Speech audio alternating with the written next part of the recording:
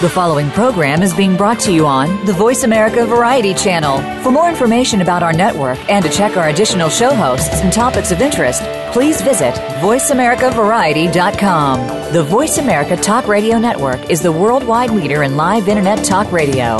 Visit voiceamerica.com. The views and ideas expressed on the following program are strictly those of the host or guests and do not necessarily reflect the views and ideas held by the Voice America Talk Radio Network, its staff, and management.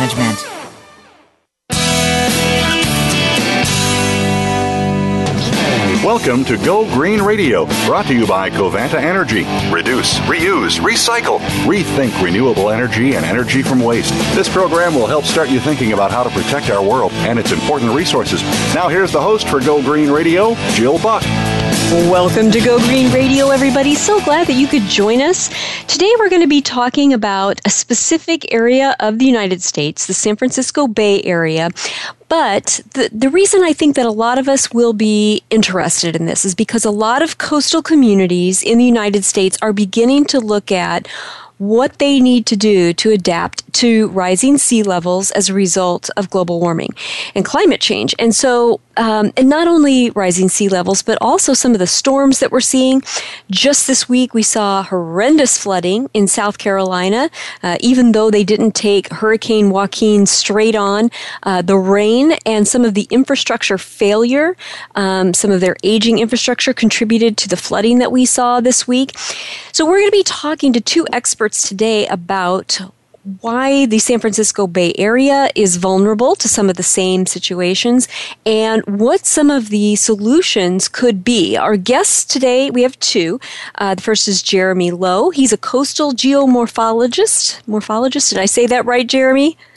That's correct. All right. And he has 30 years of experience in tidal wetland restoration and sea level rise adaptation planning.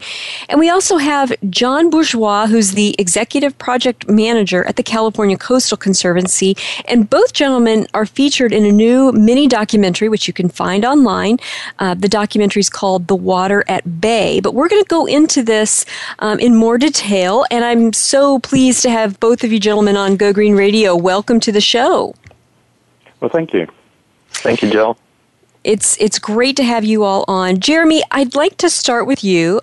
Talk to us about the current condition of flood control infrastructure in the San Francisco Bay. Well, yes, flood control infrastructure does work. It does its job. It keeps the water out most of the time. Control may be the wrong word. In all types of flooding, we can get bigger events which could eventually overtop. So we call it risk management. Mm-hmm. And so for the risks that we're willing to take as a society, the infrastructure we have does its job. But those risks are going to change and with climate change and sea level rise, and we need to think about how to manage and design our flood infrastructure for the future. It also needs constant maintenance. It needs to maintain the standards that we want at the moment. And also, of course, behind the levees, behind the seawalls, our cities are developing and changing, and so there's different types of infrastructure and development that we need to protect. So we need to keep reinvesting into the flood infrastructure, and that's really been the problem, is that we haven't had a good source of funding to maintain and also to replace this infrastructure. It's aging, it's getting old, it's facing new challenges. It's going to face a challenge this winter with the El Nino and the higher water levels we're expecting in the bay and the increased wave activity and so on. So there's a lot of challenges in the short term and in the longer term. It does its job at the moment. We need to start planning and thinking ahead and how to make a better flood infrastructure for the future. And that isn't a completely foreign mindset. It's just been several decades since this was the case. In California, this used to be a very bipartisan issue. Our current governor's father, Pat Brown, Democrat, and then his follow-on, Governor Reagan. At that time, California was spending 10 to 12% of the general fund on infrastructure. And now we are spending about 1% of our general fund on infrastructure. And so, our population, of course, has grown tremendously in those few decades. And so the maintenance, the repair, and like you said, replacement in some cases of this infrastructure is something that will require a public commitment of those funds. And we'll talk more about that in just a moment. John, I'd like to bring you in here. California has been suffering from a prolonged drought, and I think it's really hard for everyday Californians to think about floodwaters running down their streets when we've been, so dry.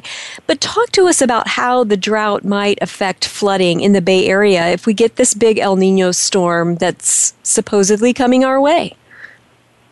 You're absolutely right, Jill. With such a prolonged historic drought, everyone I know hoping and praying for rain, it's really hard for people to wrap their head around the fact that we're at risk for flooding. California's historically known for periodic droughts and also for our beautiful weather here in the Bay Area, but we do get some very severe storms. The biggest one in recorded history was in about 1862. We had a massive storm event that impacted about 25% of the state's economy, and the state actually went bankrupt from that storm. That was about a 200-year event, and we're about 150 years into that cycle. So, we're due for some big storms here. And so the fact that we've been in this drought, a lot of our spending, our infrastructure spending that you were just mentioning, has been focused to drought alleviation. And so that actually diverted infrastructure funds away from flood protection projects toward drought resiliency, which is an important issue. But maybe we're not as prepared for a big storm as we think we would be. And this is just fluvial. This is just riverine, from storm events. A bigger and bigger issue that we're going to face is really not even related to rainfall, and that's tidal flooding. With sea level rise, San Francisco Bay open to the ocean. We're subject to tides, and we've got a lot of infrastructure, low-lying areas right along the bay. So we're going to be more and more worried about tidal flooding as the years go on. Well, and on that point, Jeremy, I know you've been involved with this in several communities. John, you have as well. But Jeremy, there are coastal communities around the world who are looking at the impact that rising sea levels will have on their communities. And I've seen a lot of maps of the United States and what it could look like decade over decade as the sea level, begins to rise. And talk to us about how rising sea levels will impact the San Francisco Bay in particular. What areas and what parts of real estate will be impacted? Well, if you look at the map of the bay, you'll see that the cities, particularly around the central and the south bay, they cluster all very close to the shoreline. And what we've done in the past is we built upon the historic wetlands and the marshes that were surrounding the bay because it was wide, flat areas, easily accessible. It was perfect for building ports, perfect for building cities and infrastructure and so on. So, and that's a common pattern around the world, that estuaries and low-lying coastal areas have been heavily populated. And so that served us very well over the last century and a half. But those very areas that are close to the bay are also those very areas which are vulnerable with sea level rise. And what's keeping the water out at the moment is our levees. And in the future, we're going to rely more and more on those levees to keep those waters out. So our vulnerability is basically the flat, low-lying areas adjacent to the bay, often called the baylands. And in those places, we've not only have a low-lying areas with rising sea levels, but also as we've taken away tidal action, those areas have tended to subside as well. So we have a problem with the land going down, the water going up, and the protection provided by levees, which we're having to maintain at increasing cost. There's about 200 square miles of the bay at risk. Behind those levees. They're not all going to fail simultaneously. They're not all at risk at the same time. But increasingly, all those areas will become vulnerable to sea level rise. Of course, talk to us about some of the things that are included in that. I mean, there are some pretty big businesses and community services that are involved in that, real estate. Kind of give us a little bit of a flavor for who and what could be, at risk there. Well, we have neighborhoods, we have cities, we have places like Foster City and parts of Redwood City. You're going down through Mountain View and Hayward, all those areas, low-lying areas adjacent to the bay. And then we've also built a lot of infrastructure in there. Our transportation network, Highway 101, 880, 80, 37, all those ones which ring the bay, they are all in low-lying areas, taking advantage of those large flat expanses of land. We've built infrastructure in those areas. We have power stations, we have our port facilities, we have our airports, and we have our wastewater systems. Right. All of these have to be located in these large areas. They have to they provide us valuable services to people not only in adjacent low-lying areas, but also higher up on the hill and living outside of the immediate sea level rise zone. So it impacts on our area is very vulnerable to disruption of our services if these vital infrastructure gets flooded. Well, and here's some big name companies whose headquarters are in that red zone. Facebook. So immediately, I have everyone listening, all of our listeners, whether you're in the Bay Area or not. Yes, Facebook. And some of these other huge Silicon Valley companies, some of their headquarters are currently located in areas that could be vulnerable. So there's a lot of economic risk as well. John, in the mini documentary that you all made, it was really interesting to me, and I'd like for you to give us some more information about this gray and green infrastructure. Talk to us about some of the natural barriers that the Bay Area lacks that could afford us some protection against sea level rise and flooding. Sure. When we talk about gray infrastructure versus green infrastructure, those are just code words. And gray, the color of concrete, that's when we say green infrastructure, we're talking about our more traditional engineering solutions to flood protection. Placing rocks to prevent shoreline erosion, using a flood wall or kind of your more traditional levees, things that we've been doing for quite a while now. Those are considered your gray infrastructure. When we talk about green infrastructure, we're talking about more nature-based solutions, trying to incorporate some habitat value in those flood protections, but also using nature itself to help buffer from the floods. And in San Francisco Bay in particular, we have lots of opportunity for marsh or wetland restoration.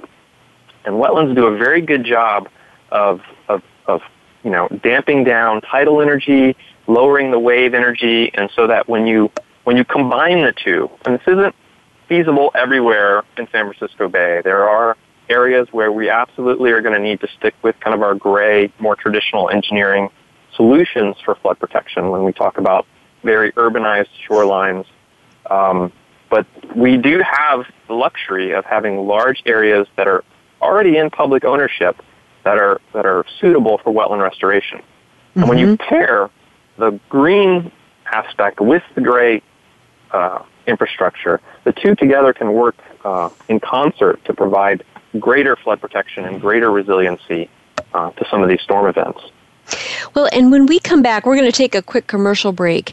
But when we come back, I'd like to touch on how the natural barriers compare in terms of cost and performance with some of the man-made barriers, and give us some idea of what the cost would be to put in some of these wetland restoration projects and what have you. But we're going to take a quick commercial break. Don't go away, folks. We've got much more Go Green Radio right after this.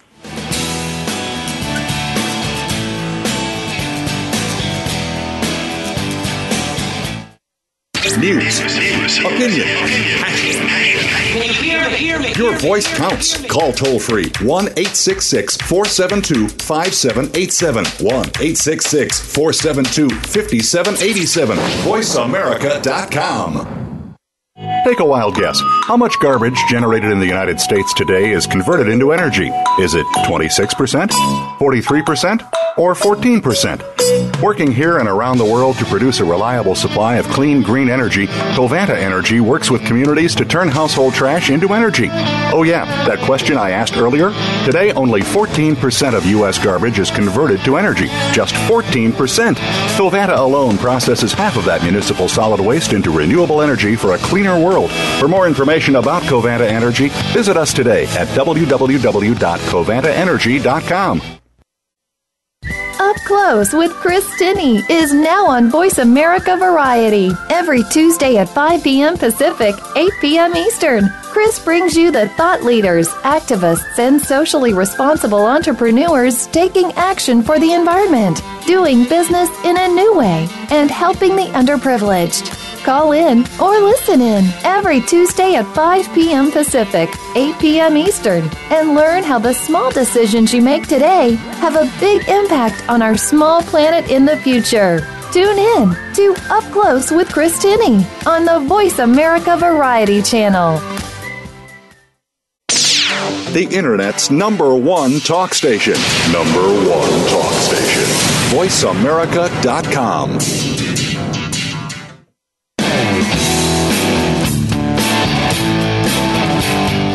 You're listening to Go Green Radio with your host, Jill Buck.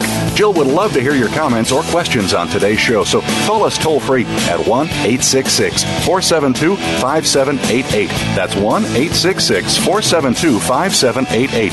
Write to us, too. Save some trees and send us an email to gogreenradio@gmail.com. That's gogreenradio@gmail.com. Now back to Go Green Radio with your host, Jill Buck. Welcome back to Go Green Radio. In case you're just tuning in, let me catch you up. We're talking about how the San Francisco Bay Area has some particular vulnerabilities, both to flooding and to sea level rise. And we're talking with Jeremy Lowe and John Bourgeois, who are working on a restoration project that's multifaceted to help protect the Bay Area and its economy from catastrophic damage that could be caused by, these water events, whether they be weather, whether it's sea level rise. And John, before the break, we were talking with you about some of these natural barriers like wetland restoration projects versus man-made barriers. And I'd like for you just to give us kind of an idea of how those two types of infrastructure compare in terms of cost and performance. I remember that you did say it's good to have a combination of the two, but help us understand a little bit of the comparison of the two. Sure. The use of wetlands incorporated into flood protection design is a very, very cost-effective method. For those of you that may not be familiar with how marshes function, they can actually grow and keep pace with sea level rise. So we're fortunate in San Francisco Bay right now. We have a very large sediment supply. It's a very sediment-rich bay. And so as sea level is rising, these marshes can actually accrete sediment and keep pace with sea level rise. So you have kind of a built-in accommodation for that sea level rise. So they're very effective for that reason, and it's a very cost-effective means of doing so. The Bay Institute produced a report. Actually, Jeremy was the lead author on this report a couple years ago, where they looked at the cost, the long-term cost of having just kind of your more traditional levee versus a levee with a wetland in front of it. And over the life of the levee, and that includes, in the first segment, we alluded to this need for ongoing maintenance of these flood control structures. Over the 50-year life of that infrastructure, if you have a wetland in front of it, it cuts the overall cost in half.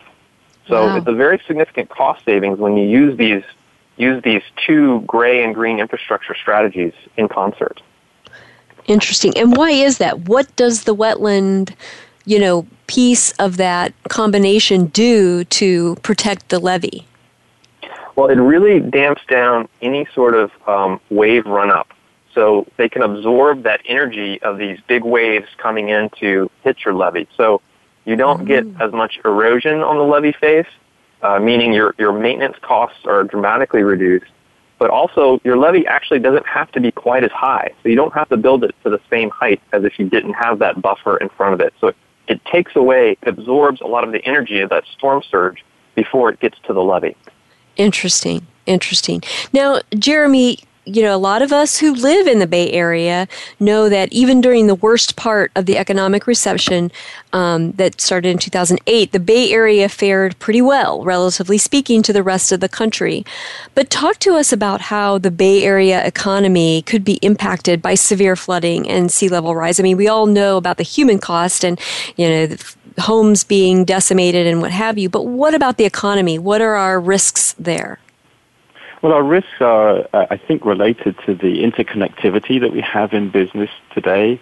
That all parts of the economy are connected either physically by goods and people moving between them, and by or electronically over the internet. Financially, they're connected. So, impacting one part of it, or particularly interrupting the business of one part of that connectivity, has a knock-on effect, not just in the Bay Area, but outside the Bay Area. The Bay Area is a hub for economic development, which other parts of the region and other parts of the state and the nation depend upon. And so we can have a knock-on effect if we interrupt those areas. And a good example of this interruption, we don't have to permanently put things underwater by sea level rise, by having increasing amounts of flooding and interrupting business for a few days, you can have a knock-on effect. And the example of that is Sandy on the East Coast, where we saw a similar interconnected modern economy society being interrupted by an event. And there, transportation, the airports were flooded, people couldn't move around. There was interruption to the power supplies, so that the businesses couldn't get working. Even if they had power, people couldn't get to work because the highways were flooded. We have our own examples here.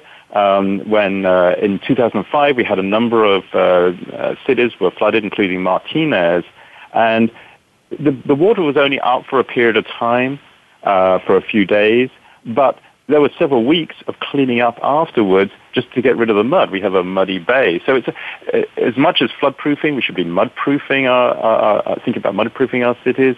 We should also think about the replacement costs, a lot of the wiring, a lot of the furniture, a lot of the different parts of the buildings had to be replaced once they were wet. They couldn't be reused.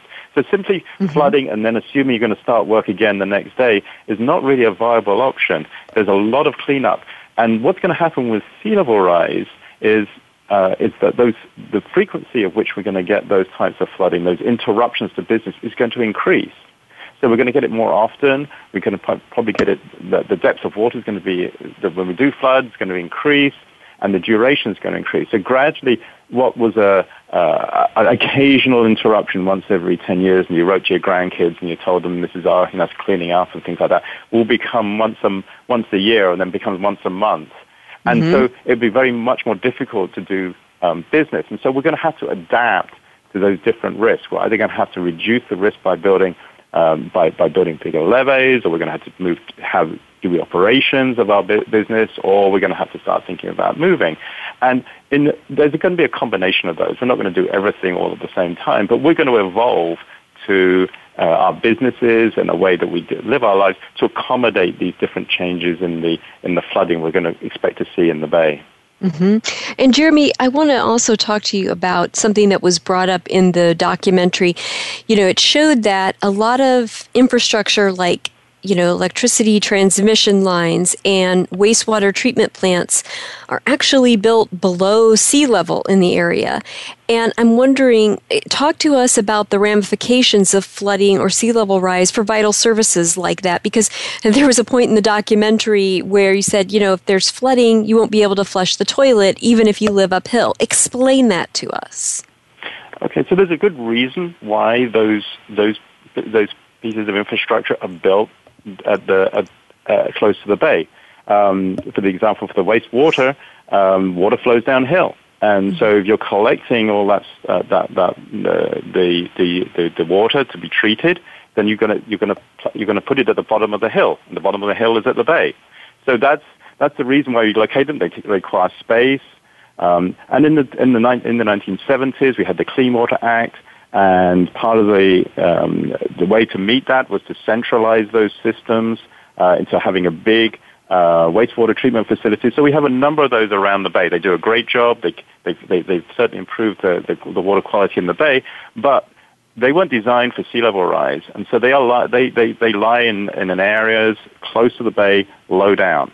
They also were constructed with a large amount of the facility is actually below ground. That helps them in passing water through them and makes them more efficient, but it doesn't require much water actually on the surface, just a few inches, to go down into those galleries and to start flooding them. So they are particularly vulnerable, and the Rockaway water facility, treatment facility in New York, in the Sandy, is a case during the Sandy hurricane, was a particular case of an exact example of what happened when that flooding occurred, because they've been storing not only they don't not be using these underground galleries for the water treatment, but they'd also been storing their maintenance records. They've been storing all their spare parts. They've been using those places for doing a lot of their work, and it's the same as in around the Bay Area. So we have vulnerable facilities which can easily be flooded. The impact it has on the bay is interesting, because in Sandy, what happened was it's a large flat area, and when the wastewater treatment went down, at the same time, most of the area was evacuated, so there weren't many people there. So the actual impact on the system wasn't so great. As they got the water treatment facilities working again and the power stations working again, people came back. In the bay, it's different. We have flat areas, but we also have a lot of hill areas. We have a lot of population living outside of the sea level rise areas. And so if we do have a big catastrophe, maybe a flooding of one of these systems, there's going to be a lot of people still needing to use those facilities and to still require power, but it won't be there.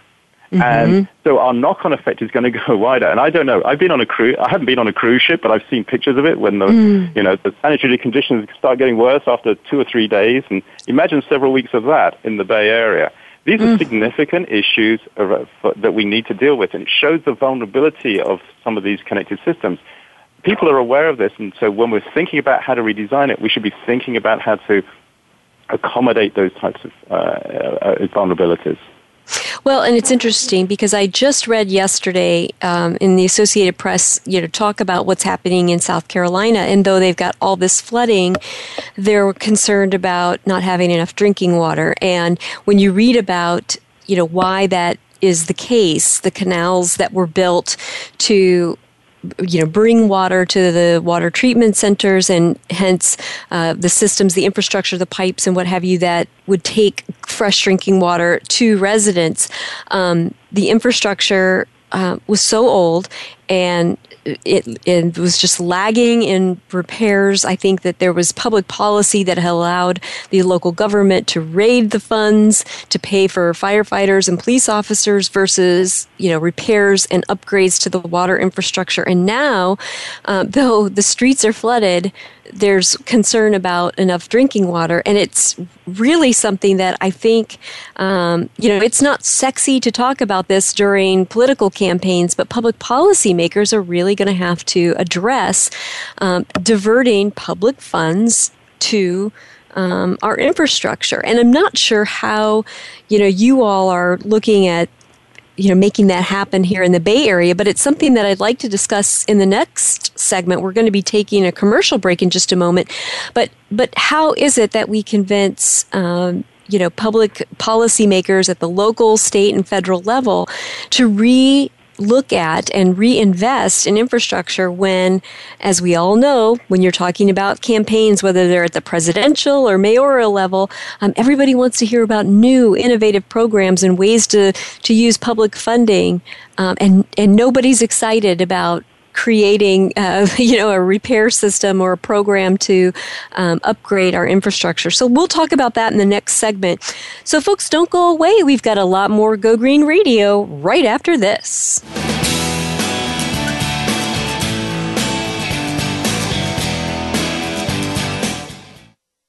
news, opinion, passion. Can you hear me? Your voice counts. Call toll-free 1-866-472-5787. 1-866-472-5787. VoiceAmerica.com. Take a wild guess. How much garbage generated in the United States today is converted into energy? Is it 26%, 43%, or 14%? Working here and around the world to produce a reliable supply of clean, green energy, Covanta Energy works with communities to turn household trash into energy. Oh yeah, that question I asked earlier? Today, only 14% of U.S. garbage is converted to energy. Just 14%. Covanta alone processes half of that municipal solid waste into renewable energy for a cleaner world. For more information about Covanta Energy, visit us today at www.covantaenergy.com. Do the adventures of Indiana Jones leave you curious about this exotic and unusual profession? If so, don't miss Indiana Jones, Myth, Reality, and 21st Century Archaeology with Dr. Joseph Schuldenrein. You'll learn about forensics, ancient civilizations, and human origins. Listen to Dr. Schuldenrein and colleagues discuss their excavations and related archaeological topics, ranging from the unique to the sublime, and yes, even the mundane. Indiana Jones, Myth, Reality, and 21st Century Archaeology, live Wednesday, 6 p.m. Eastern, 3 p.m. Pacific Time on Voice America Variety. Stimulating talk. Gets those synapses in the brain firing really fast. All the time. The #1 Internet talk station where your opinion counts. VoiceAmerica.com.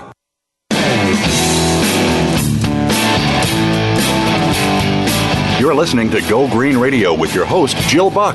Jill would love to hear your comments or questions on today's show, so call us toll-free at 1-866-472-5788. That's 1-866-472-5788. Write to us, too. Save some trees and send us an email to gogreenradio@gmail.com. That's gogreenradio@gmail.com. Now back to Go Green Radio with your host, Jill Buck. Welcome back to Go Green Radio. In case you're just tuning in, our guests today are Jeremy Lowe and John Bourgeois, and they're working on a San Francisco Bay Area restoration project that would help to prevent some of the risks to flooding and sea level rise in the Bay Area. But I think that it's kind of a microcosmic look at what's happening in coastal communities across the U.S. And that's why I find it so interesting, because some of the same challenges that organizations and public policy makers are facing in addressing these issues in the San Francisco Bay Area are not unlike what's happening in coastal communities all over the U.S. But let's get back specifically to the Bay Area. John, there are estimates that water incursion in the Bay Area could cause upwards of $10.5 billion worth of damage. Talk to us about what's included in those estimates and give us some more specifics about the extent of the damage that's behind a number that big. Sure. That was a recent study, and my agency, the California State Coastal Conservancy, was involved, but it was actually spearheaded by the Bay Area Council. And that's a business-sponsored public policy advocacy group. So when we start talking about this awareness, it's not just the environmentalists or the flood control folks that are aware of this and starting to try and push for some of these infrastructure changes. It's also the business community, which I think is a really positive step here in the San Francisco Bay.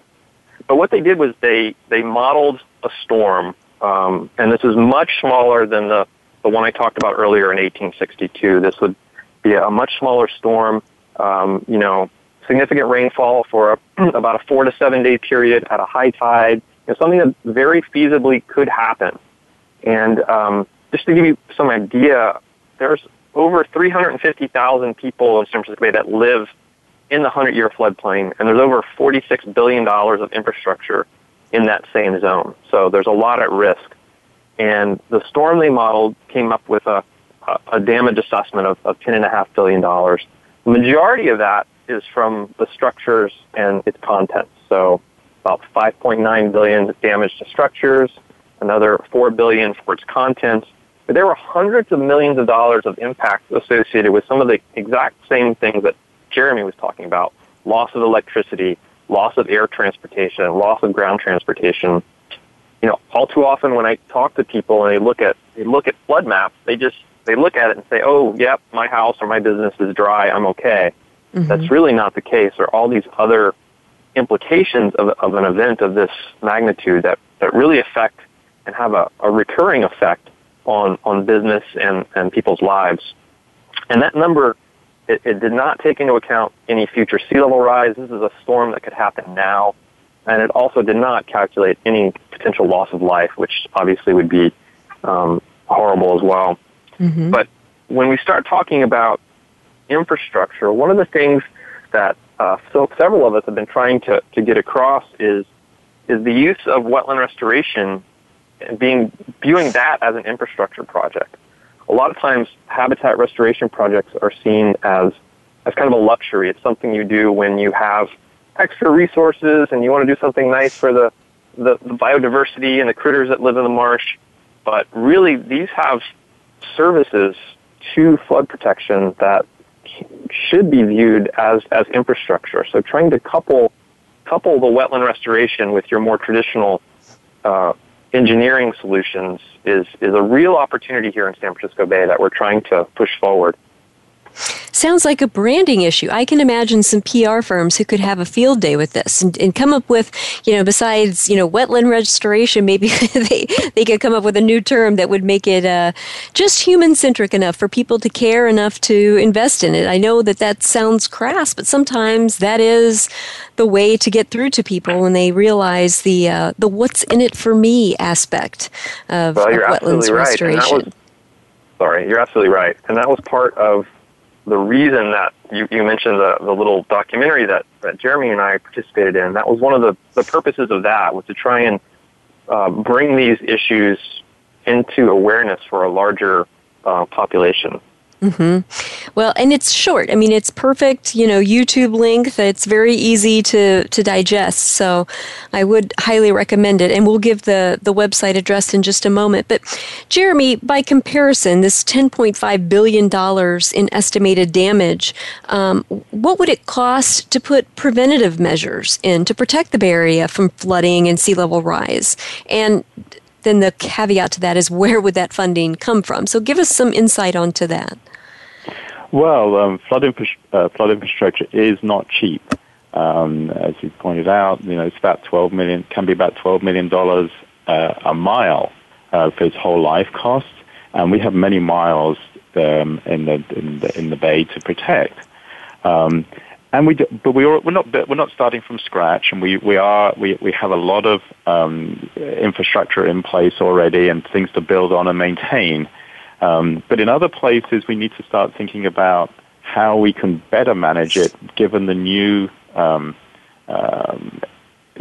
challenges that sea level rise and climate change bring about. We don't really have a very effective funding mechanism for flood infrastructure at the moment. The effects of Proposition 13 and 218, they tended to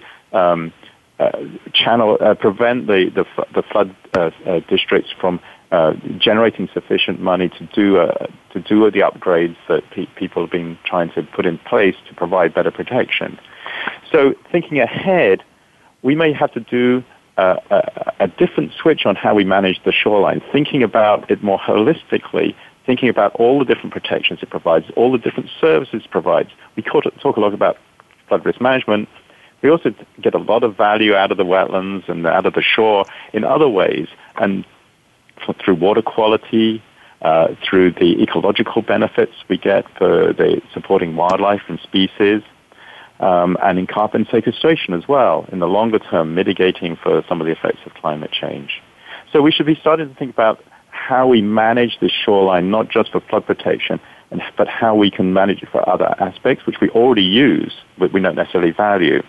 And so I think we need to start thinking about all the different co-benefits that we get, because by thinking about that, we then bring different funding sources potentially to the table, and thinking about how maybe the wastewater people who would maybe benefit from improved water quality through the wetlands and who are vulnerable, how they could benefit from, be part of the equation for funding. Thinking about how the highways, which are vulnerable, how they could incorporate their capital improvement plans into management of the shoreline to provide another form of revenue source. Mm-hmm. Thinking about how the restorations could do that as well. So there's a number of people there. That means we've got to sort of reimagine the shoreline to think about how our future needs could be accommodated in the shoreline, not just replacing like for like. And then, of course, things like the drought and climate change and so on, these are drivers. These are times. We haven't had a time dependent system before. We've chosen, let's do it in 10 years' time or 20 years' time. We've done things at our leisure because we think everything's going to be the same into the future. But, of course, things are going to change. And so there is an urgency into doing this. So I think that I think some of the joined-up thinking, some joined-up projects are really going to be key to helping us fund what at the moment seem to be very large changes and very expensive changes that we think we can make. What I don't think we should be having a project sign which says, here is our sea level rise project. I think what we should be having is like, here is our project which gives us a better transportation system, improves our water quality and wastewater. Oh, and by the way, it's not vulnerable to sea level rise. I mean, that's the type of integration I think we need, rather than talking specifically, what's the cost for sea level rise? It's the cost for an infrastructure that's going to keep us going through the next century and beyond, and keeping the economic system, keeping our houses safe and so on, but keeping our businesses working, addressing many drivers, many issues, not just sea level rise. Well, let me ask you this, go right ahead. Yeah, could I add something to that? Just a little, sure. A little specificity as one kind of concrete example. In 2008, the state legislature created something called the San Francisco Bay Restoration Authority, and its charter is to identify, raise, and allocate funds for large, multi-benefit flood protection restoration. Just kind of that exact mixing of gray and green infrastructure I was talking about. And and so it's an entity that exists, but it's not funded. And so they're considering putting a measure on the ballot to raise money locally. So that would be a really great source of local funds that can be then used to leverage other state and federal monies. But that's just kind of an example of the sort of multi-benefit project, multidisciplinary approach that Jeremy was mentioning. Well, and what I'm hearing, though, in terms of multidisciplinary is multi-government agencies. Since you have businesses involved, is there any opportunity for public-private partnerships to fund some of this? I mean, is there any interest on the part of Bay Area businesses to chip in?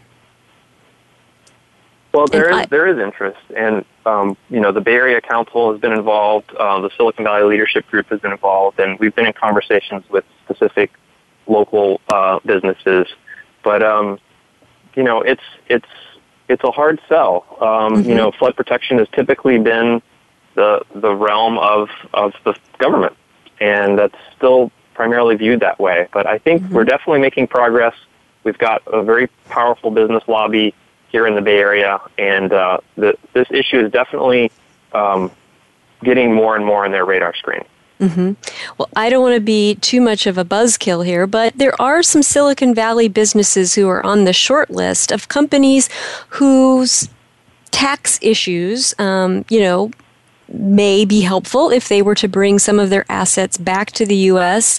To pay more taxes. And that's something that I know that Silicon Valley isn't the only area of the country where this is happening, where, we've got American-based corporations with assets that are overseas such that, they aren't paying as much in taxes as they might otherwise be.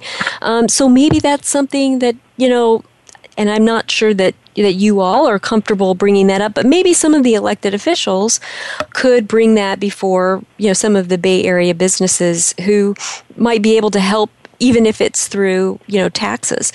I know that, that's a touchy subject and it's difficult to do this kind of funding when a lot of people in the Bay Area feel like they're pretty well taxed for quite a bit as it is. But we're going to talk a little bit more about how this might be done and some of the templates around the country and around the world that might serve to help us get there.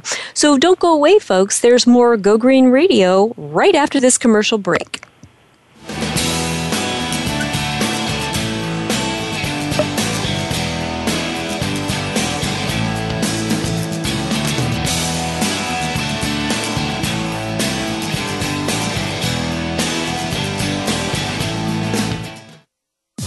Streaming live. The leader in Internet talk radio. VoiceAmerica.com. Take a wild guess. How much garbage generated in the United States today is converted into energy? Is it 26%, 43%, or 14%? Working here and around the world to produce a reliable supply of clean, green energy, Covanta Energy works with communities to turn household trash into energy. Oh yeah, that question I asked earlier? Today, only 14% of U.S. garbage is converted to energy. Just 14%. Covanta alone processes half of that municipal solid waste into renewable energy for a cleaner world. For more information about Covanta Energy, visit us today at www.covantaenergy.com. Conservation starts with us. Learn about environmental concerns each week when you tune in to Our Wild World with host Ellie Weiss. Our show centers on Africa each week and what's being done to save our wildlife, ecology, and ourselves. However, we'll also discuss what's going on closer to home. And most importantly, we'll let you know what can be done in our own backyards by featuring guest experts and featuring your questions and answers. Listen every Monday morning at 8 a.m. Pacific Time, 11 a.m. Eastern Time on the Voice America Variety Channel. Streaming live. The leader in Internet talk radio. VoiceAmerica.com.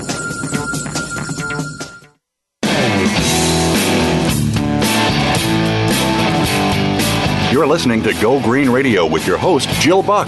Jill would love to hear your comments or questions on today's show, so call us toll-free at 1-866-472-5788. That's 1-866-472-5788. Write to us, too. Save some trees and send us an email to gogreenradio@gmail.com. That's gogreenradio@gmail.com. Now, back to Go Green Radio with your host, Jill Buck.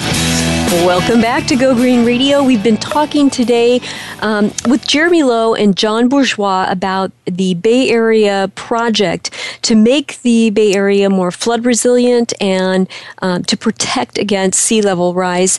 John, historically, when we talk about things like wetlands restoration projects, these have been the work of environmental groups and nonprofit organizations, Sierra Club and, folks like that. But in this particular instance, who's involved in the San Francisco Bay Area project? Does it extend beyond the usual environmental protection groups?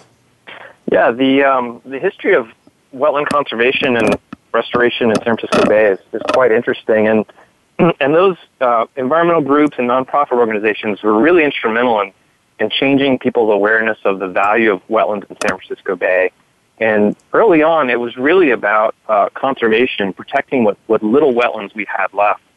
The San Francisco Bay Delta is, it's the largest estuary on the West Coast, and at one point, we lost over 90% of our tidal wetlands. So for a long time, the battle was just protecting what little we had left. And now things have changed so much that, collectively, all the work going on around the Bay, this is one of the largest restoration programs in the country. And it is really multidisciplinary. It's federal agencies, state agencies, local agencies, private nonprofit organizations, research institutes. It really is quite a consortium, and we're very proud of the model we have and the results that we're generating on this really, really large scale restoration in the Bay. It's really exciting. And hey, maybe one of these days, just as much as we see AT&T Park for sports venues, maybe we'll see the Google wetlands. You never know. Maybe you can get some corporate sponsors out there. But I want to talk to you about, some of the greatest challenges to getting this work done in a timely manner. I mean, you can't separate something of this magnitude from politics, from, public opinion. Talk to us, John. What do you think the greatest challenges? Because I know for what you're going to say for the San Francisco Bay Area is going to be the same for other coastal communities across the U.S. who are trying to get some of this infrastructure upgrade in place. What's going to be the difficulty that you have to overcome? The biggest challenge is funding, quite frankly. I mean, it comes down to money. We've done a lot of work here. We know we can be successful in some of these restoration projects.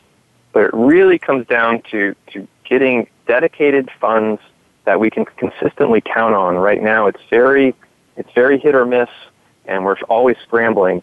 The second one's what I would think is the second biggest obstacle is very interesting and that's our policies and our regulations. And a lot of work has been done over the past 50 years, like I said, to protect what little bit of the bay we have left. And so all of our policies have been focused on that without really having an eye toward dramatic changes like sea level rise.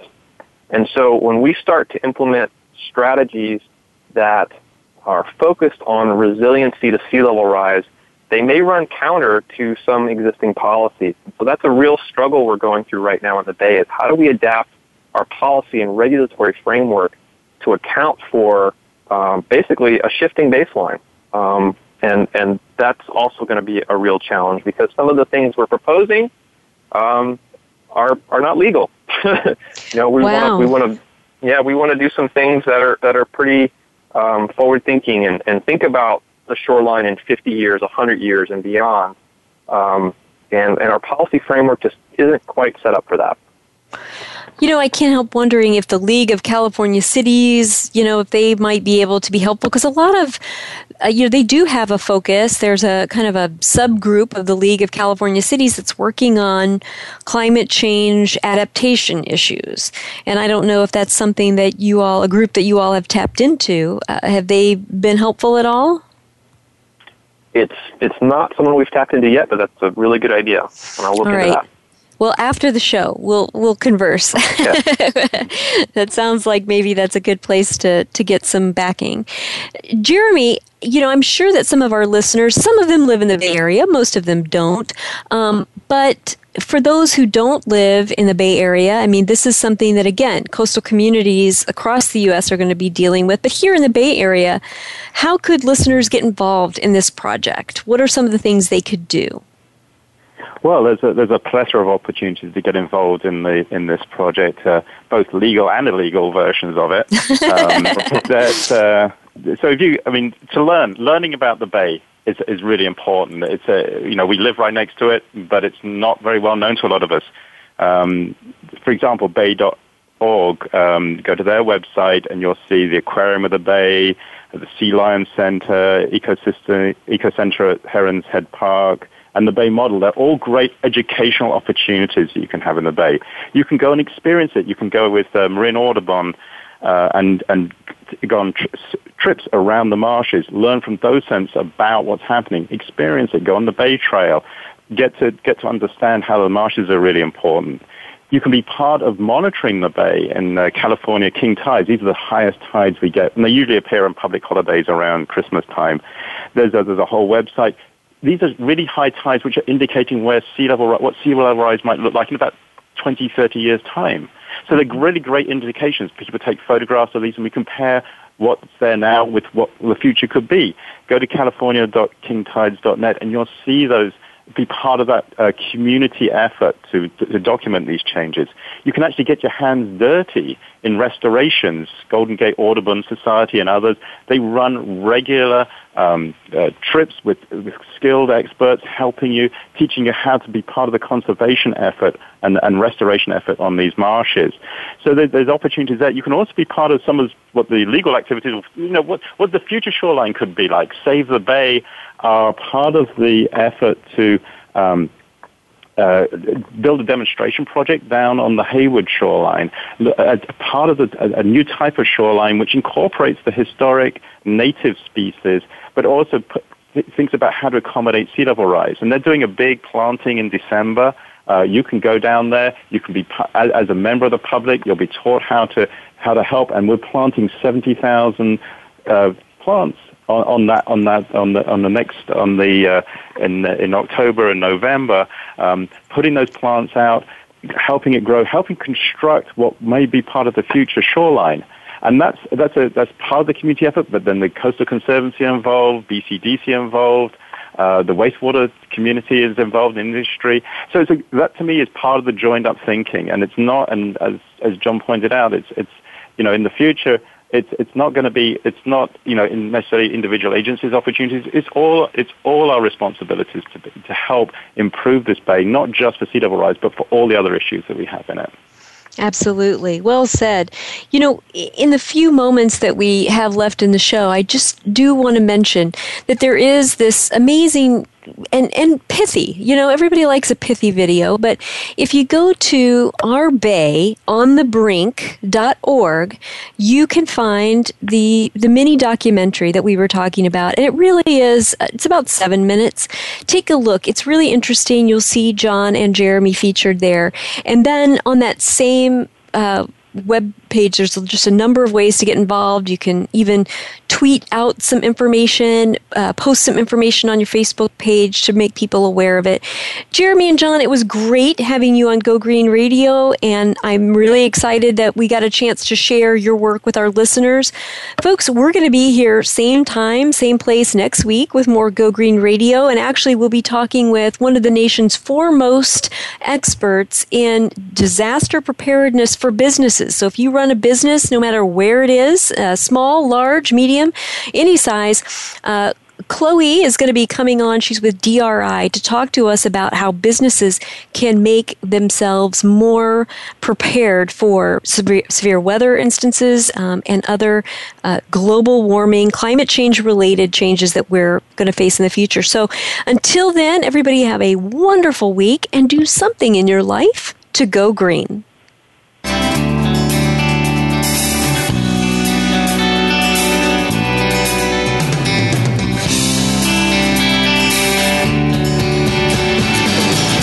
Did you get some terrific ideas from today's show? Please join us for more next Friday at 9 a.m. Pacific Time, noon Eastern Time. It's Go Green Radio with Jill Buck here on Voice America. Go Green Radio is proudly sponsored by Covanta Energy, a leader in providing renewable energy solutions for a cleaner world.